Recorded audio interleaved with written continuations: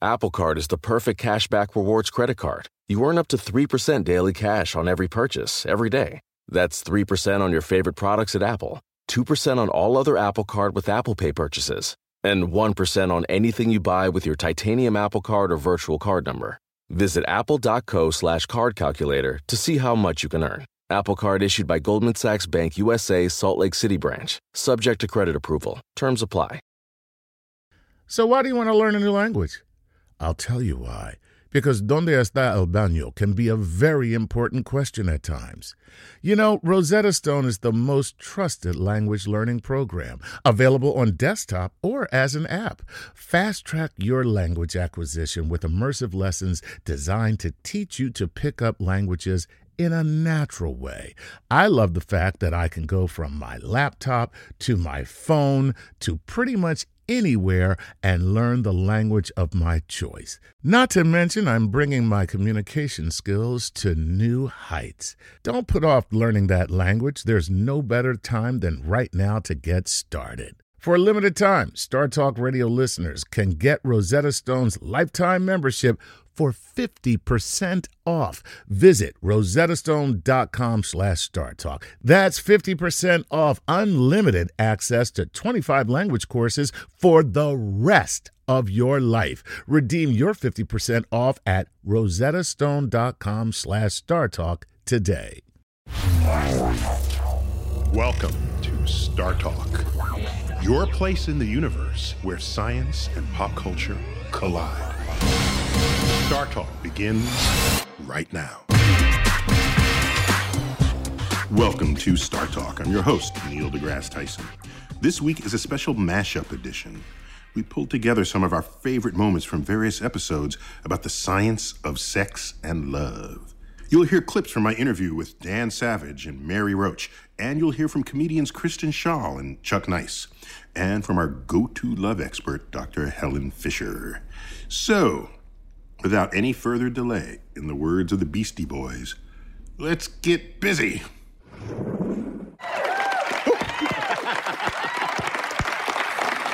Chuck, I was feeling that one. I love it. I see you feeling it. Turning myself on. Well, I don't know. That's just, sometimes you feel the universe flowing through you. Right on. Well, you know, that's when you're a Jedi. That happens. So, Chuck, welcome back. It's always good to be here, Neil. Yeah. So tonight we're going to be talking about sex. Okay. And and relationships. Okay. And dating.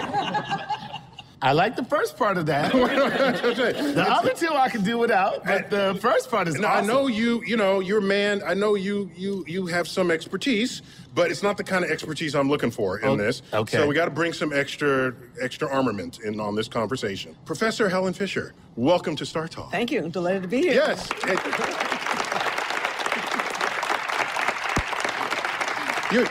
You are a specialist at, what is the academic specialty that describes you? Well, I'm a biological anthropologist. That's 10 syllables. Yeah. Biological anthropologist. Exactly. Evolution of love. Yeah, so we're featuring today my interview with Dan Savage, who is like the online expert on love and relationships and everything that go with it. And, you know, of course, we have a changing face of relationships today because it used to be, I was thinking it used to be a hang out at a bar, but people still do that. So, but the internet has changed all of this, and Tinder. Yeah. You know. Actually, these are very old. In fact, we're moving forward to the kinds of relationships we had 1,000,000 years ago. Really? Yeah. We're actually shedding about 10. Wait. I just mentioned Tinder, which operates on a smartphone, and your next line is, "We've had this since cavemen." Yeah. Well, what do you do on Tinder? You swipe cave walls back in the day. First they would draw it, and then they would swipe. No. What they do? They swipe the actual person. But so it's old. It's just a new method. You're saying? Yes, absolutely. Well, that's good to know. And what we found, and you've been at this for 30 years. Yeah, a little more. A little more than 30 years. Job or sex? Both. All right. So Dan Savage, this resume is great because he puts his last name in all the names of stuff. Right. So he's got a column called Savage Love. Okay. Yeah, how could you not read that, right? And he's got the host of the Savage Lovecast. Yes. You got to say that. The Savage Lovecast. Wait, go as deep as you can. Lovecast. Lovecast. All right. So Dan he's like the go-to man for people who are having troubles in their relationships, right, want some advice in modern times. So let's look at my interview with Dan Savage, and we'll just find out, how do you become an expert sex columnist? Let's check it out. It was an accident. It's the kind of job you really can't run out looking for. You can't go to any university and get a degree in advice columning. I met somebody who was starting a newspaper, and I said, oh, you should have an advice column because everybody reads them. You see that Q&A format, you have to read it. Who was that person? Tim Keck, who was Why do I know that name? He was the founder of The Onion. And so at first it was just a joke. I was going to, because I was a gay guy, and I was going to write this advice column about straight sex for straight people. And the joke was I was going to treat straight people and straight sex with the same contempt and revulsion that straight advice columnists like Ann Landers had always treated gay people and gay sex with. That would be hilarious. It was hilarious, and straight people loved it because it was a new experience for them to be treated that way. And I just started getting tons... As the weird one. As the weird ones. And I started getting tons of letters with real questions in them, and my fake joke, going to do this for 6 months or a year advice column turned into... I've been doing it for 24 years, real advice column. Do you feel qualified? This question is not about whether you're academically qualified, but just whether you're culturally qualified to advise on any combination of these gender permutations, as we would say in mathematics? Well, the only qualification you need to give your advice is some idiot was fool enough to ask you for it. Dan Savage. Wow. Yeah. That's very cool. Now, did you catch the fact that I was not in shirt and tie in that interview? I was going to say that I really I like stripped the down relaxed Neil. I stripped down to my T-shirt on that one. Yeah. So I can hang with the man. Okay, right on. You're cool. That was very gay of you, Neil. Thank you. I was going to say. By the way, let me Not just... that there's anything wrong with that. I was going to say, let me go on record and say that is my fantasy of my gay boyfriend. Oh, is that right? Yeah, if I had a gay boyfriend, that would be like, you know what I mean? He's like good looking and smart and, you know what I mean? And he's funny and, you know, like that would be the guy. Keep talking here, Yeah. True confessions, you heard it here. So, of course, relationships and advice columns, somewhere you part the curtains, there's typically the search for love in there. So you're an academic. Have you been able to define love? Absolutely. Yes, you have. I think we've evolved 3 distinctly different brain systems for mating and reproduction. One is the sex drive. Okay. Second one is feelings of intense romantic love.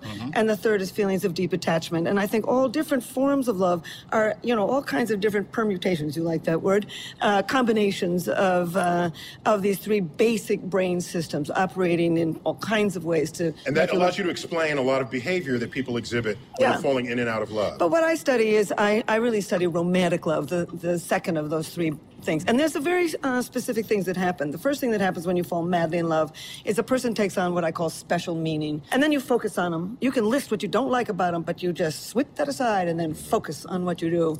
Okay, so do you, now, my records show here that you're like an advisor for Match.com? Is that right? I'm chief scientific advisor to Match. Chief scientific advisor. Whoa. Yo, that's hot. That's hot. Chief scientific advisor. I gotta tell you, right now, I just got a little more attracted to you. And that works for me. Hey, get a room, you know. No. Get a room. So what's going on in the mind of a one-night stand? Of a one-night stand? Are they equally as... The problem with that is not going on in the mind. That is the problem. First of all, it's, well, you can, all kinds of people, over 1/3 of Americans have had a one-night stand. Actually, almost 60% have had a one-night stand. But what's interesting about one-night stands, over 30% turned into a long-term partnership. And that's exactly there's brain circuitry for why. So basically, casual sex is not casual unless you're so drunk you don't remember it. It's not casual. Things happen in the brain. Because I had to ask Dan that, because people are asking him this all the time. And he's in a long-term marriage that began as a one-night stand. A lot of people have. I mean, as I say, over 30% of people have had a one-night stand turn into a long-term relationship. Let's find out what he's going to tell us about one-night stands. I think that happens a lot more often than we know, because people who meet... Because the one-night stand has such a stigma. Right. People who have sleazy meetings, they don't tell their kids about it. If your parents met in rehab, if your parents met in a sex club or a dungeon somewhere, they're not going to... Or the backseat of a 57 Chevy. They're not going to tell you. I actually wrote a series of columns. This is how long I've been doing my advice column. While Ann Landers was writing hers, she wrote a bunch of columns where she invited her readers to share their how they met stories. And there were all these meet cute stories. I danced with this boy at a USO, danced during the war, and then we wrote letters to each other all through the war, and then we met. That's a generation who are now full up adults. But they were all like so innocent, all of her stories. And I was just thinking about the people I knew who were in successful, loving, long-term relationships, many of which had really not innocent starts, who had one-night stands like Terry and I did, who met in rehab, who, had a drunken three-way and then fell in love with the guest at the three-way, the third, the spare. And the spare. And those aren't the stories you're going to tell your grandparents or your kids. No, that never gets out. No. So we have this distorted view of how a decent, loving relationship must start. And then people do this thing. No, wait, I have to interrupt. You made such an important point there, because if we give the view of love and romance that we want to be true, and that's what percolates, then we establish culture and social mores based on that, so that if anyone is different from it, you get ostracized. Or that's tragic. It is tragic, but it's actually not, I think, the most damaging aspect of this sort of cultural belief that no decent relationship can have a sleazy start, because people will discount people as potential partners that they had a sleazy meeting with. They will say, I might date this person. This might have been someone I would date, but look at what they did. Like, I couldn't date this person. We had a one-night stand. And no decent relationship can grow from a one-night stand, so I can't date this person. And no, decent relationships grow all the time from one-night stands. Oh, absolutely they do. For good biological reasons, too. Yeah. I mean, any stimulation of the genitals drives up the dopamine system and you can push you over the threshold into falling in love. And then with orgasm, there's a real flood of oxytocin giving you feelings of deep attachment. So sex is bottom a drug, line is what you just said. Say that again? Sex is a drug is what you just said. Sex is a drug, definitely a huge drug. But it's an even bigger drug is romantic love. People don't, you ask somebody to casually go to bed with you and they say no thank you. You don't kill yourself. Around the world. Speak for yourself. No, okay. Right. Most crimes and passions aren't over that. Right, I'm sorry for you. Yeah, but what about, you said something very important, that this is a natural biochemical phenomenon going on within us all. Absolutely. It is biology. Yeah. So then why does the one-night stand carry a stigma? That's a really good question. I'll tell you why. Okay, good. Because part of it is what he said, which was it doesn't make for a great story later on when you're with that person. That's why even if you did meet and when I stand, you will change the story. You will not say to your children, when I met your mother, that ball gag looked so great in her mouth.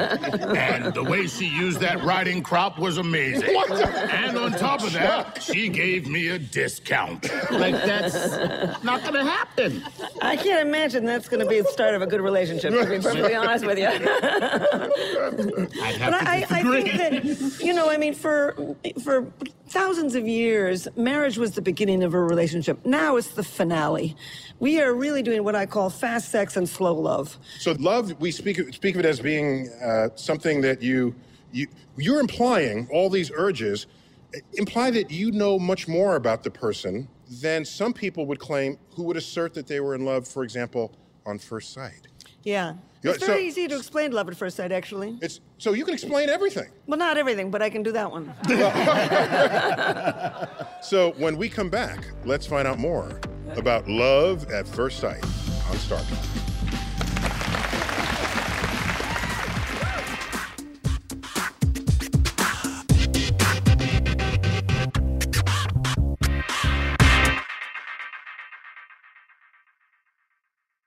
Working moms have way too many to-dos. Switch to H&R Block and have an expert do your taxes for you. Block guarantees 100% accuracy and your max refund or your money back. And with their no surprise guarantee, you'll always know the price of your tax prep before you begin. You can even meet with a tax pro in a Block office or online from home. So take a breath, moms. This tax season, it's better with Block. Make an appointment at hrblock.com. All tax situations are different. Not everyone gets a refund. Limitations apply. Description of benefits and details at hrblock.com/guarantees. You know what shouldn't feel like rocket science? Planning a vacation your whole crew will love. With Carnival Cruise Line, it's all up to you. You can kick back or dive right into the fun. Paddleboard in the crystal clear waters of one of Carnival's exclusive destinations, Half Moon Cay in the Bahamas. Take an ATV ride through the jungle or just relax on white sandy Caribbean beaches. The fun continues on ship, from a ride on the Bolt roller coaster to a moment of pure bliss at the Cloud9 Spa. Kick off the evening with a craft cocktail at any of Carnival's dazzling bars and lounges, and take your pick of restaurants from surf and turf to family-style Italian. Then settle in for an evening of live entertainment. Whatever your vibe is, you'll come home with plenty of stories to tell. So pack those bags, be sure to leave room for a few unforgettable memories, because no one does fun like Carnival. Book your dream vacation at carnival.com. Ships registry, the Bahamas and Panama. Whether you're a family vacation traveler, business tripper, or long weekend adventurer, Choice Hotels has a stay for any you. And that's good, because there are a lot of me's. Choice Hotels has over 7,400 locations and 22 brands, including Comfort Hotels, Radisson Hotels, and Cambria Hotels. Get the best value for your money when you book with Choice Hotels. Cambria Hotels feature locally inspired hotel bars with specialty cocktails and downtown locations in the center of it all. Hey, that's me. Radisson Hotels have flexible workspaces to get the most of your business travel and on-site restaurants. That's me too. And at Comfort Hotels, you'll enjoy free hot breakfast with fresh waffles, great pools for the entire family, and spacious rooms. Hey, that's me too. I guess I'm just going to have to stay at all of them. Choice Hotels has a stay for any you. Book direct at choicehotels.com, where travel comes true.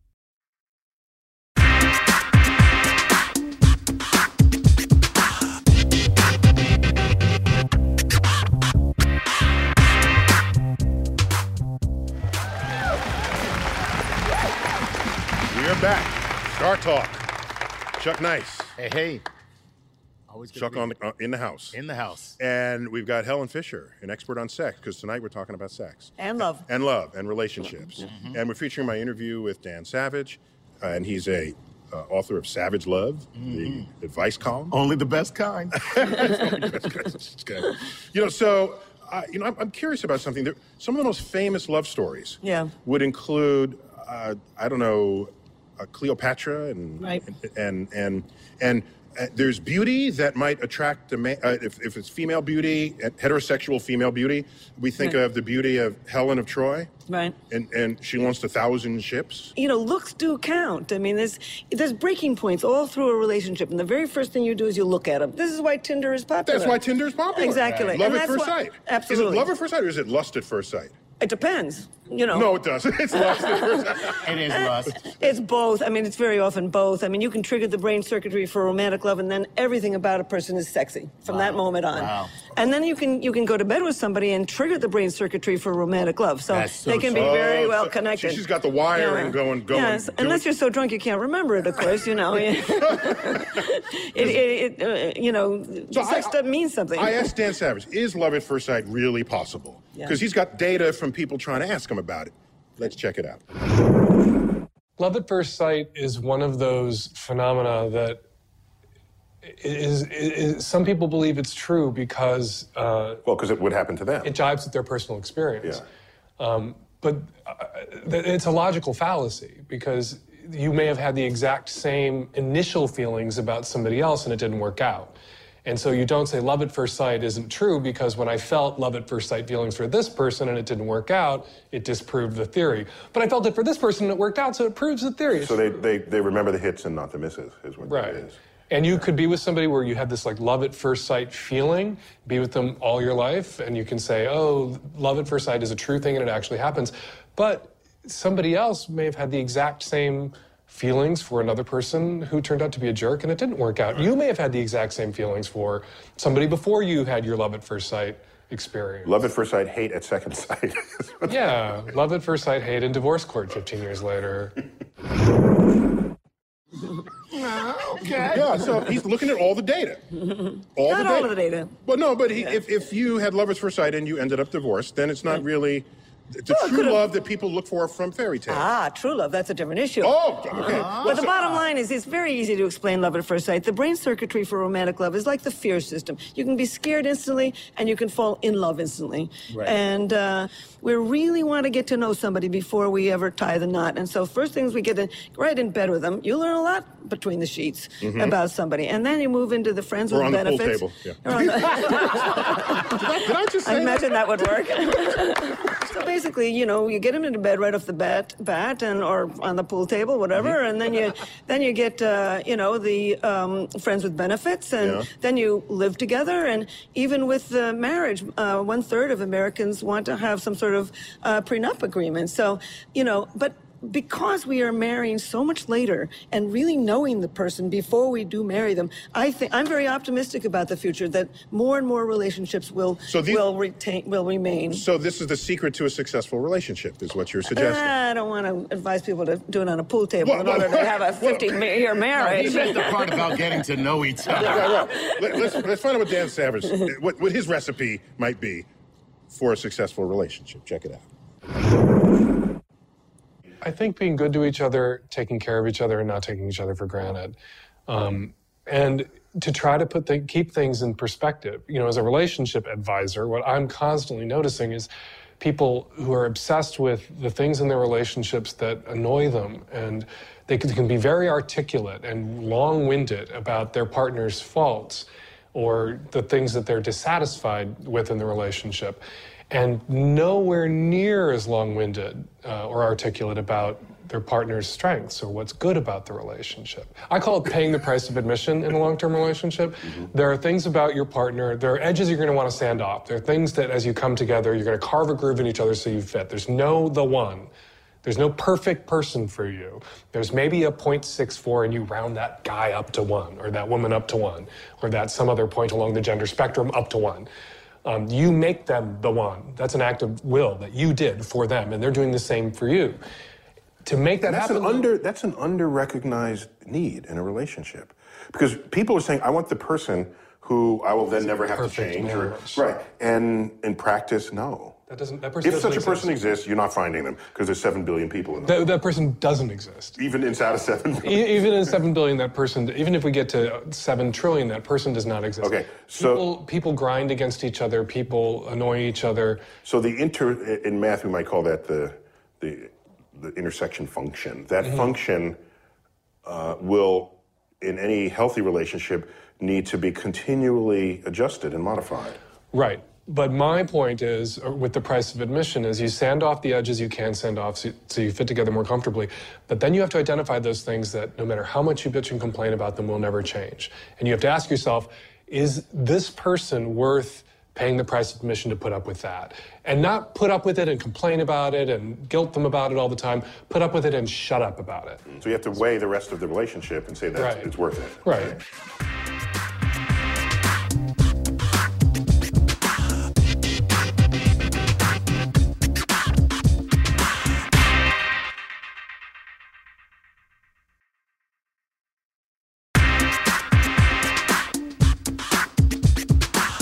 We're back with Star Talk Radio, and I'm your host, Neil deGrasse Tyson, and I'm here with Kristen Schaal. Oh, such a pleasure to be here, Neil. I love having you on this. And I got you here because, not just because you're funny and I like having you around, but on this show of the science of sex, who knew that you had written a book called The Sexy Book of Sexy Sex? Yeah, I know a lot about sex. And that makes you an expert. It does. So we also have clips from my interview with Mary Roach, who wrote the book Bonk. Okay. Right, she's into one-syllable, one-word book titles, and she studied the science of sex. In this next clip, she mentioned some surprising facts about erections. Oh, yes.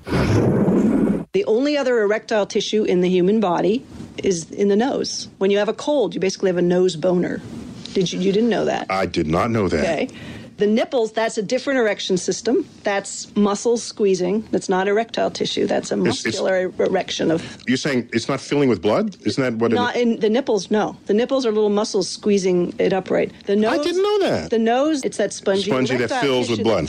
So people who have enlarged nose from the flu, they have nose erections. That's what you're telling me. Exactly. Okay. And here's another good... Wait, so the nipples is just muscles... Muscles, yeah, like contracting to squeeze it and push it up. Okay, why are they contracting? What value is that to... Oh, I don't know the answer to that. Yeah, I don't know why when it's cold they do that.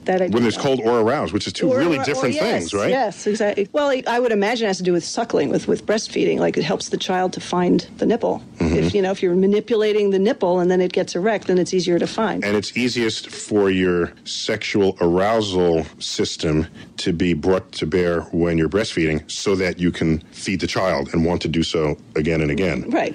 Otherwise, the child dies. Right, so that makes sense. And so your sexual arousal system is a really convenient system to tap when you're breastfeeding. When you're talking about something, life and death, passing on your genetic material. Right, okay. It's a handy reinforcing system. So give me another top tidbit. Okay, here's one. Women have nocturnal erections on the same sort of cycle as men. Little clitoral erections. And that somebody wired up a fairly large clitoris with a strain gauge, figured it out, brought them into a lab. Now, here's one. Tell me the difference between an erection that's sexually aroused and one that's just there, that has no correspondence with sex at all. One that's just there? Yeah. Is it possible for the body to just do it without stimulus because it's just, 3 in the afternoon? Well, like a nocturnal erection. Well, I don't know. That's one theory that I've heard is it's just sort of the body making sure everything still works. It doesn't really just, in the same way that you turn on a 1964 Mustang every 6 months to make sure it's just turn it on and make sure everything... Pulmonary system, check. Sexual arousal, check. Did you know this about your nipples? Yeah, I figured. Because I think in caveman times, too, when the ladies were out and they were cold, maybe they could get a guy to give them a hug. Oh! Before they invented fire. And that last clip that we talked about surprising facts about erections. You talk much about erections in your book? Oh, yeah, definitely. And especially about erectile dysfunction. Really? What do you say about it? Just that you should kill yourself if you have it, I think. Sorry. No, I think we have... That's why there's medicine. Because I think, the frontier of sexual research, as Mary Roach will tell us in the next clip, might be through medications, through pharmaceuticals. Mm-hmm. And look at all the other things we enhance in life by chemically induced forces, right? I mean, if you're a little sleepy and you want to be awake, pump yourself with caffeine. You want to lift high, heavier weights, you get steroids. Yeah. You want to get the red out of your eye, you use, Visine, or whatever is the brand. That's a chemical? Everything we put in our body is a chemical. Oh, man. That's what it's all about. We're just a sack of chemicals. We're just going to be adapting to the chemicals. Exactly. So it's we and the chemicals together that makes the life that we lead. Mm-hmm. And so why wouldn't that also play out with regard to sex? So let's find out what Mary Roach says about the frontier of sexual research in chemistry. Give it to me, Roach! Is there still a frontier of sexual research that is beyond what has been done so far? Well, these days it tends to be pharmaceutical stuff, like looking for a pill for postmenopausal women with flagging libido. That's where all the money is now. Yeah, of course, right. Yeah, they're looking kind of... It isn't a female Viagra, because obviously Viagra has to do with, vasodilation and women don't need an erection. Right. So, but metaphorically, it's the same. It has to do with sex drive and libido. That's what they're looking for. Viagra is more for a performance. Here's what I wonder. If your libido drops and you're just less interested in sex, what's your incentive to bring it back? Like, what do you care? Just have less sex. Your husband wants you to. Oh, so it's a mismatch. It's a mismatch, right. And especially now that there's Viagra. Because it used to be maybe there's a little bit of harmony in advancing years. And now you bring Viagra in. And not a man's ready at any time of day. That's right. And the woman's like, oh my God. For at least 4 hours at a time. At least that's right. Or it can be upsetting if you're somebody who you used to have a really healthy libido and you think this is part of who I am, and all of a sudden you just don't think about sex anymore, and maybe that's something you want to change.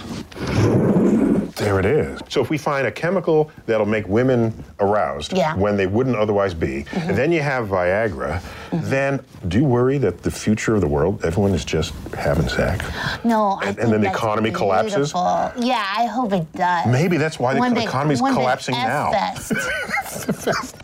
Let's go to my next clip with Mary Roach. She was kind enough to visit me in my office at the Haven Planetarium. That's huge. How'd you even get her? I know, it was fun. It was fun. And I pulled out my trusty microphone, and let's talk about arousal and the role of pornography. Okay.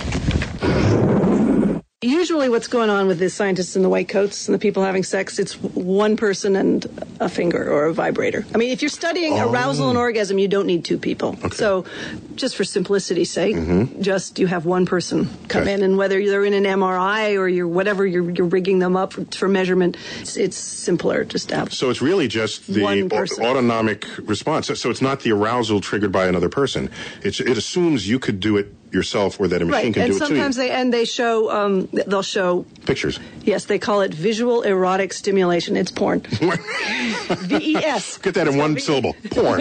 Yeah. Okay. So they'll show snippets. And I of course thought there was a special educational scientific research porn supply house. I said, "Where do you get these films?" And she looked at me like, "Of course, you get them at the porn shop." Yeah, the porn shop, on the corner porn shop. Yeah. They're not a special medical version. I have a prescription for. I did. I thought it was like a special, somehow sanitized erotic scientific video, but no.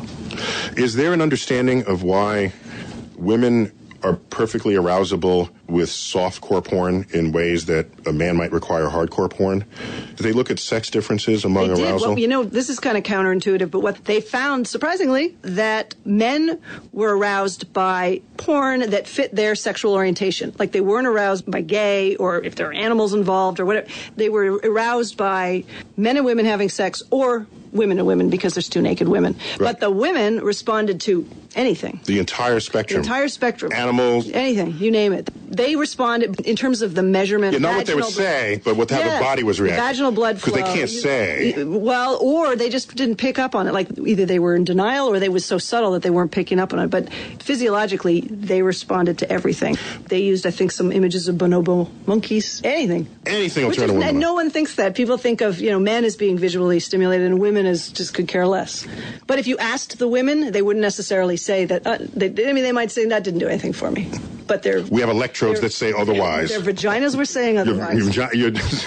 And this is also, there's a disconnect with women between the vagina, the body, and the brain. Like Viagra actually does, quote unquote, work on women. It does increase vaginal blood flow, but the women don't pick up on it. They don't feel aroused. It doesn't change the urge. No. It does have an effect, but it doesn't do what it's supposed to do, which is make them feeling like they want to have sex. Right. So it doesn't affect the libido. It doesn't affect the libido. So that is an interesting disconnect that isn't there with men so much. And I asked a researcher, like, well, why is this? She said, well, it could be just because if you're a man, and you have an erection, it's kind of hard to ignore. And you're a woman, it's a little more subtle. Wow. So women are turned on by everything. Yeah, that's awesome. Even if you won't admit it to yourself. Well, I'll admit it. I've watched gay porn, and I really like it. Really? Yeah, Gay guys. Guys do it. Guys on guys. Well, that's two guys. But 4 guys in a train. They can do that. Okay, and 4 women. They can do a lot of stuff. Well, but what Mary Roach was saying is it's animals. Bonobo's monkeys are incredible too. You should do a whole segment on them. They just like it. Yeah, they just they'll hump you to say hello. Ugh, they're amazing. And they're very close genetically to us.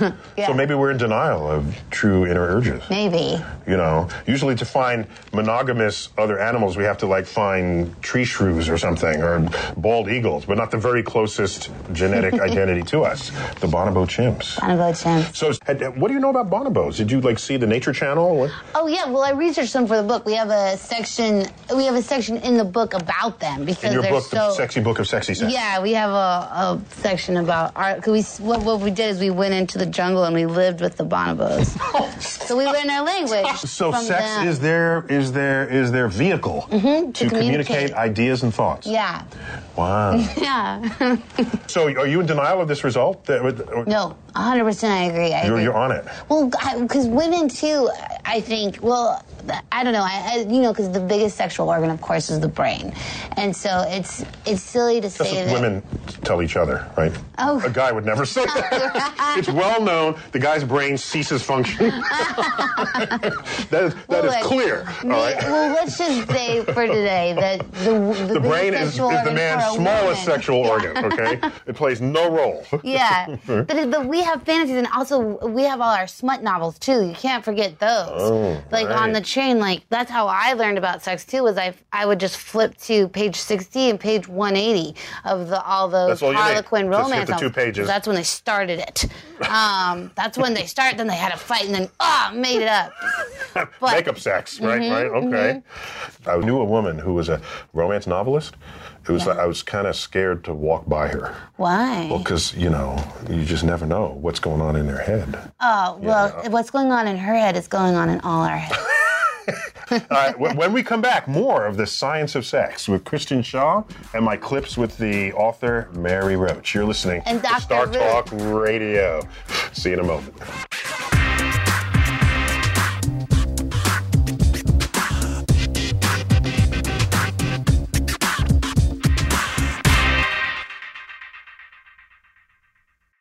eBay Motors is here for the ride. You saw the potential, and through some elbow grease, fresh installs, and a whole lot of love, you transformed 100,000 miles and a body full of rust into a drive entirely its own.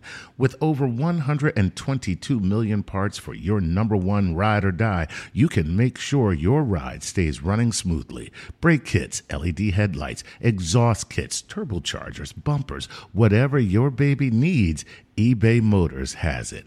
And with eBay Guaranteed Fit, it's guaranteed to fit your ride the first time, every time, or your money back. Plus, at these prices, you're burning rubber, not cash. Keep your ride or die alive at ebaymotors.com. Eligible items only. Exclusions apply.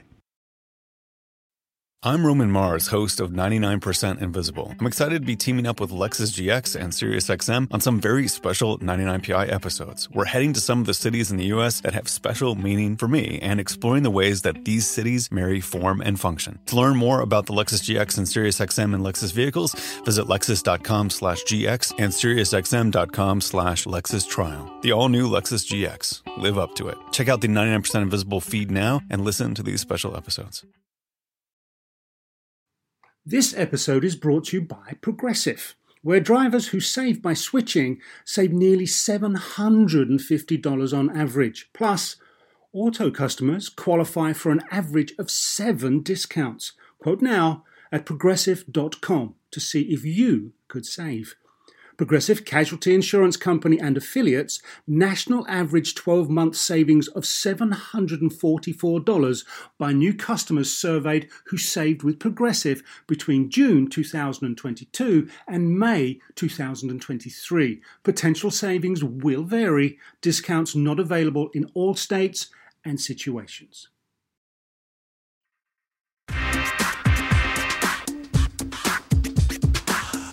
Welcome back to Star Talk. Here's more of this week's episode. So, Chuck, what questions you have culled from our listening audience? Well, I recognize this handle as somebody I know on Twitter, so I figure I'll go ahead and read this. This is from @BenMakesTV, and he wants to know this: why does no one love me? Oh, yeah. And I'm going to say it's because you pleasure yourself publicly on the train. And people just can't forgive that, Ben. They can't forgive you for it. Let me broaden the question, Helen, and ask, is there someone for everyone? Sure. And if there is, then the person who can't find love is not looking hard enough. They're not looking hard enough. If you go on these dating sites, it does require some work. First of all, he's probably too picky. Lower your standards. The guy who's looking for love. Looking for love. I mean, when in doubt, lower your standards. Is this advice you're giving us, Helen? I got your book here, The Anatomy of Love. You're telling us. Think of reasons to say yes. There's a huge part of the brain that enables us to overlook the negative and focus on the positive. Do it all the time. When we want to. Yeah, but one of the problems when you're meeting people online is you know so little about them when you start out that you overweight those few things that you know. That you don't like. And you break it up before the more you get to know somebody, the more you like them. You got to give people a chance, And, but see, now that is a chemical thing because... And I'm probably going to get in trouble if I say this. I'm going to say it. We can edit this, Chuck. Okay, good. Okay. All right, so here's the truth. I have often sat and said to myself, why after 18 years of marriage... Okay, stop there. Okay. Let me protect Chuck from himself. You are going to protect me. I'm not going to say this. I'm just going I got to protect Chuck. Back away from the microphone. But I've put people in scanners. It's possible to remain in love long term. I and my colleagues have put 17 people into the scanner who were married an average of 21 years. So you're behind the game. I'm still in love. Are you? No, that's my point. I'm back away from the mic, Chuck. No, you're right. I said, okay, but I'm still in love. In love. I mean, Yes. in love. However, now listen to me. Don't. And you know what? Listen. If I were to put it down on paper, I should not be in love. Yeah. I should not Very be. unrealistic. Really, I should not be. Yeah. This woman, I love her to death, and there's nothing she can do that's wrong. And if I were to actually go and say all the stuff that I probably would be like, no, I don't like that. No, I don't like. I should have left long ago. So if you deconstruct your relationship, my relationship, there's nothing there, but in total, it's working for you. Oh my God, it's the best thing ever happened to me in my life. So Helen, we evolved it, not Thanks a lot. We evolved to deceive. Chuck, you are lying to yourself. Wait. No, you're not. No, here is why you are in love with your wife. Wait, Helen. You are overlooking the negative, and there's a huge part of the brain that enables you to do that, and bless it. So, but let me come in the back door there.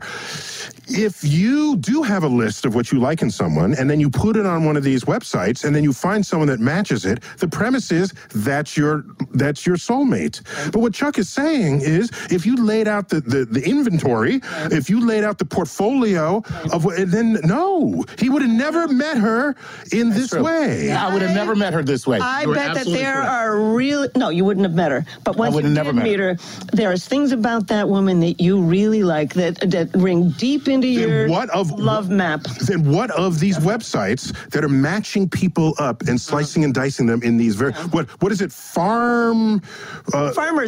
Farmers.com. So farmers can mate other farmers. Right. Meet and mate with other farmers. Lifestyle so that you can understand it. But the bottom line is these are not dating services. These are introducing services. The only true algorithm is your own human brain. So the faster you can get out and meet the guy or girl in the bar, on the street, that is just giving you a whole range of people, and then you got to do the job. We can give you the people, but you got to do the job. And that's what's really thrilling. But would you agree that if you proscribe what you think you're going to be attracted to, that is greatly restricting your options? The problem is... It could be, at least. Yeah, at least there's a potential for that, right? Listen, staying at home and looking for somebody under the couch is certainly going to, not do much for your options. I mean, the bottom line is, how many people do you meet through your friends? How many do you meet at work? How many people do you meet when you're at the fitness center? And you run through all that. And then how are you going to meet people? No, I think these dating services, introducing services, give you a much broader range than we've ever had in all of our human I would agree. Wait, even the ones that specify, because there's J-Date for Jews, and lately there's like a white people one. And white people meet? White people? Yes. What, do they really have a hard time finding? Black people meet, to which I told a friend, how could I ever meet a white girl on Black People Meet? Yeah. No, but what kind of craziness is that? But do white people actually have a problem finding other white people in a country that apparently, all these white people live in Detroit. Is that what it is? It's like, I don't know where I'm going to find another white person. Every time I look around, I'm in Detroit, and I can't find any white people. I need a web service to help me find one. Web service to help me.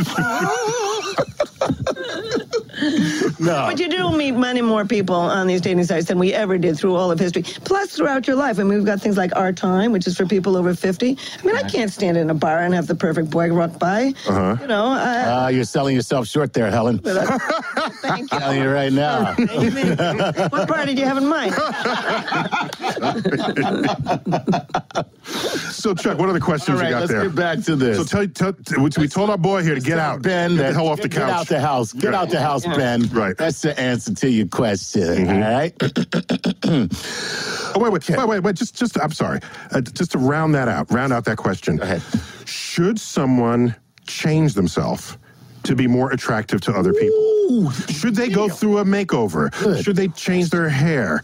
Should they, other than the minimum hygiene that we expect in society, should someone do that if they're desperate for love? And let me just then if they find that person, did that person fall in love with what they created for themselves? And is it not really we do fall in love with what we created for ourselves, no matter what. Even if somebody fits somewhat within your love map, you overlook what doesn't fit and you focus on what you do. So we're constantly, love map, I like that, that's what it is. We have this, we evolve, as small children, we grow up and we create a list, unconscious list of what we're looking for in a partner. And then you see the perfect person at the perfect time, and they fit pretty much in your love map, and you get rid of, what you don't like, and you just focus on what you do. So that's good. But what was that other question? What were you going to say? No, I'm saying that, what you're saying makes a lot of sense. Should you change yourself? All right. And on the one hand, the answer is no. If you're a man, because don't worry, she's going to do that for you. You do not have to worry. It's in the card. And be yourself, man, because whatever you are and whoever you are, that is not what you are going to be in 2 years. Right. Okay. It's a good project for us girls. Yeah, we have a lot of work to do. Let me tell you, I have a friend that I saw. It has been 20 years since we've seen each other, and we got to hang out. I was in Philadelphia, and we got to hang out. We haven't seen each other in 20 years. And Philly's your place. That's my hometown. And at the end of the night, he was like, "Wow, man, you really have changed." And he really hadn't. Yeah. But he's not married. Okay. How did you change? He's just me. What did you change? Well, mostly now that I'm married, I'm gay. That's most things, because... I think you need to listen, if it's not working, you ought to make some changes. But I wouldn't certainly make any changes. I mean, first of all, it's very hard to make changes in personality. You can be somebody else, but it's tiring. Out of character. It's an investment of energy at all times. Yeah, and as it turns out, you'll turn off, by being who you are, you will turn off some people. But when you find the right one, that person's going to really love you. So I wouldn't make huge changes. Sure, you can change your hair and maybe stop swearing or read a little bit more so that you're better educated. So you can call them comfort changes. Things that might make the other person comfortable. Good. Without really totally messing with you. Exactly. It's your profile. Right. Okay. Unless there's parts you don't like of you, and you can work on that too. But as you say, she's going to work on you too. Oh, you rest assured. Next question. Let us move on. But men do their work too. Women are always scrambling to please. Okay. Yeah, but we don't know that that's what you're doing for us. You just appear that way, and we think, hey, wow, I really like that. Not knowing that you spent 5 hours creating that, which we just said we liked. That was very profound what you just said. Yeah. Because that is the difference between what makes a woman appreciate you. Because you noticed what she did, but you just gave the true male perspective, which is we're appreciative of it. We just think like, wow, look at you. This is how you look. Yeah, we're completely oblivious. That you actually took effort and time to make yourself look that way. We're just like, wow, okay, that looks good. We're idiots. Basically, we can... I don't know. I am for men, and I don't think you're idiots. I'll keep to my self-deception on that. Okay, exactly. All right. Here we go. This is Ray coming to us from Twitter as well. And Ray has a very simple, succinct question, but I think it's quite in depth when you look at it. Why does love hurt? Oh, boy. Boom. That's all he asked. But I got to say, that's pretty prolific, what he just said. What he just asked. It really does. So we've put a lot of people into a scanner who've just been dumped. And the brain regions that become active when you've been dumped is 3 brain regions linked with intense craving, a brain region linked with physical pain. Physical pain, a brain region, and actually aspirin helps. When you're rejected in love, there's an academic article on that. Wow. And also anxiety that goes along with the physical pain. And you're also brain regions linked with trying to figure out what went wrong, the costs, the benefits, what happened here.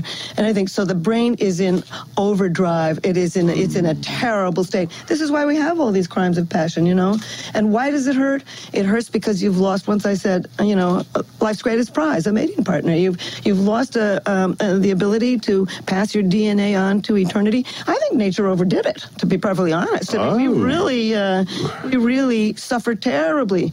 And there's basically 2 stages of getting rejected. The first is protest. You just try to win the person back. You'll try to seduce. You'll try to threaten. Yes. You'll try to make them jealous and all that. Right. And then you slip into this incredible depression. And, unless you get them back. And then you get in them which back. case you slip into indifference. Like, why did I ever want you? Why do I keep doing this? You've heard that other people say this. Yes, exactly. You've read about it, Chuck. Right, Yes. exactly. But I think it hurts. You're saying it's a real part of the brain center that is responsible. There's no question about it. Big parts of the brain become incredibly overactive. You know, you can't eat, you can't sleep, you can't stop crying. So it's disruptive to your human physiology. Yes, and to your social relations, and even So your lovesick economy is and- actual sick. It's an actual sick. And you can You're die from being rejected. Oh, wait, don't tell me you die from a broken heart. You die from heart attacks and strokes. So the stress. Okay, so your heart did break. A great deal of anxiety. The stress actually manifests itself physically, and you end up dying of a stroke or a heart attack because of. Okay. Yeah, it drives up the dopamine system in the beginning. That gives you all that energy and focus and motivation and craving. And then after a while, you can't get them. You finally give up, and you slip into sort of a profound depression. Okay, as a corollary to this, there are people who are in love with people they've never met. Yes, isn't that so? Now, they're not the practicing? They're not the mating partner that they got to know intimately, right? But nonetheless, the sentiment is still there. Right, it's a crush. I mean, it's largely teenagers, but it can be somebody at work you don't ever dare come close to. But you feel all that. It'll go away. They're grown. I agree with the teenager thing, but isn't that more women? And when you get older, it's the male stalker of the women. No, men fall in love faster than women do. They fall in love more often than women do.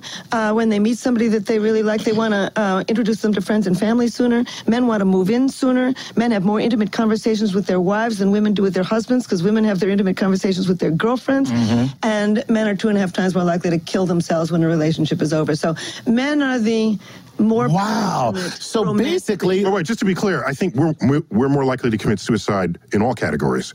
Probably, yes. I think so. Yes, So- and homicide. You know, Right. It's a more delicate. The men are just completely messed up. I was going to say, it sounds to me like we're a bunch of love pussies. That's what it comes down to. Oh my God, I can't live without you. Women are pretty bad, believe me. I've had them on my couch. Okay, so we've established it's real. It's real. Pain is real. It's not imagined. Nobody You can't gets just say out get alive. over it. It's like breaking your leg and saying get over it. Exactly. As a matter of fact, a week later, you can't remember any physical pain in your tooth, but a week later, you're still really suffering from romantic rejection. Wow. So that's baggage, I think. That's evolutionary baggage. Is there any truth to the fact that they say for every year you're together, it takes 6 months to get over? I don't know that's interesting. Yeah, they say so forever. If you're together with so at some point, it would take longer than your actuarial life expectancy to get over It's going it. to depend on who you are, what your other alternatives are, how much you invested in it, how old you are. There's going to be many forces in how you get over it. And it's not... Whether you bought the couch together, because then you'll have to take the chainsaw, cut it in half when you split up. Oh, thank God we didn't buy the dog together. Here we go. Let's move on. Move on up. This is Joe Pettingill from Portland, Oregon, coming to us through Facebook. Wants to know this. Biologically, how does the love of a pet differ from the love of a person or love of an object? Does this mean a person's love of a pet, not a pet's love of the person? Right, not a pet's love of a person. But even though that's a very interesting, I'd like to know about that now that you brought it up. Like, Well, I don't know if she studies non-human animals. Oh, that's I do, because you have to understand... Scare me every day you keep talking and telling me what you put in your machine. I think that's very cool. I think my dog wants to bang me. Just saying. But, there's a constellation of traits that are linked with feelings of... You have permission to use that word in that way for me. Oh, thank you. A constellation, yes, good. And among those things are the drive to actually have sex with the person. And you really don't. Most people want to have sex with their dog. So you have many of the traits linked with romantic love. I mean, the obsession, the focus, you think your dog's the best looking dog in the whole universe. It's the only dog that's alive that counts, et cetera, et cetera. So it has some of the characteristics of intense romantic love and feelings of deep attachment, that second brain system, but you don't have any of these sexual things. And it's the intimacy or physical intimacy that sets that apart. Yes. Yeah. Okay, so here's an interesting... You can fall in love with your small baby, too, and, You know, you can fall in love with all kinds of things. But yes, it's that sexual component that's missing. Fall in love with a toaster. Yeah. Just don't have sex with it. It'll be hot. Right, so I have a question on that animal frontier. Dogs were basically bred for their loyalty to humans, among other properties. Yeah. So, there's an old saying, be the person who your dog thinks you are. Oh, how wonderful. Yeah, because your dog thinks you're the greatest thing ever. You come home, no matter what, no matter the day the dog had, no matter the day, you are the best person there ever was to happen to them. So that might fool you into thinking that this is a relationship. Right. And the person appreciates you for who and what you are. Right. Now, cats, not so much. No, not so much. So do we have data to show that people have stronger relationships with their dogs than they do with their cats? Yes. Because the dog is reciprocal in its Yes, and in fact, they call it chick bait. I mean, a man with a dog walking down the street picks up more girls than if he's walking along with a cat. Must Love Dogs, the whole movie with that title. Must Love Dogs. He's basically advertising that he can take care of something. That's a pretty low bar. Yeah, exactly. Take care of a pet. Okay. Maybe he's good mating material. Actually, we've got data on that. He picks up the poop. That's good. You've been listening to a special mashup edition of Star Talk. I'm Neil deGrasse Tyson, and as always, I bid you to keep looking up.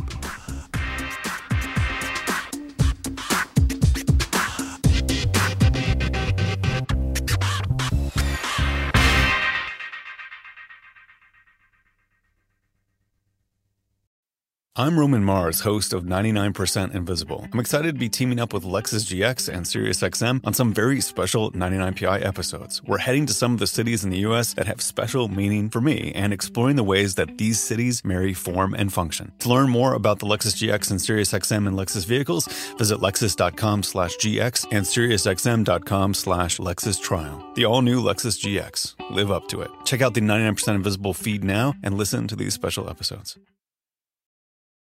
The legends are true. Overwhelming power! The sauce of destiny. Yes! The most legendary sauce has arrived as McDonald's transforms into the anime world of WickDonald's. The greatest flavors unite in all new savory chili McDonald's sauce to make your 10-piece Wick Nuggets, fries, and Sprite ultra-powerful. Unlock manga comics with every meal and sit down for a new anime short every week only at WickDonald's. Ba-da-ba-ba-ba, go! At participating McDonald's for a limited time while supplies last.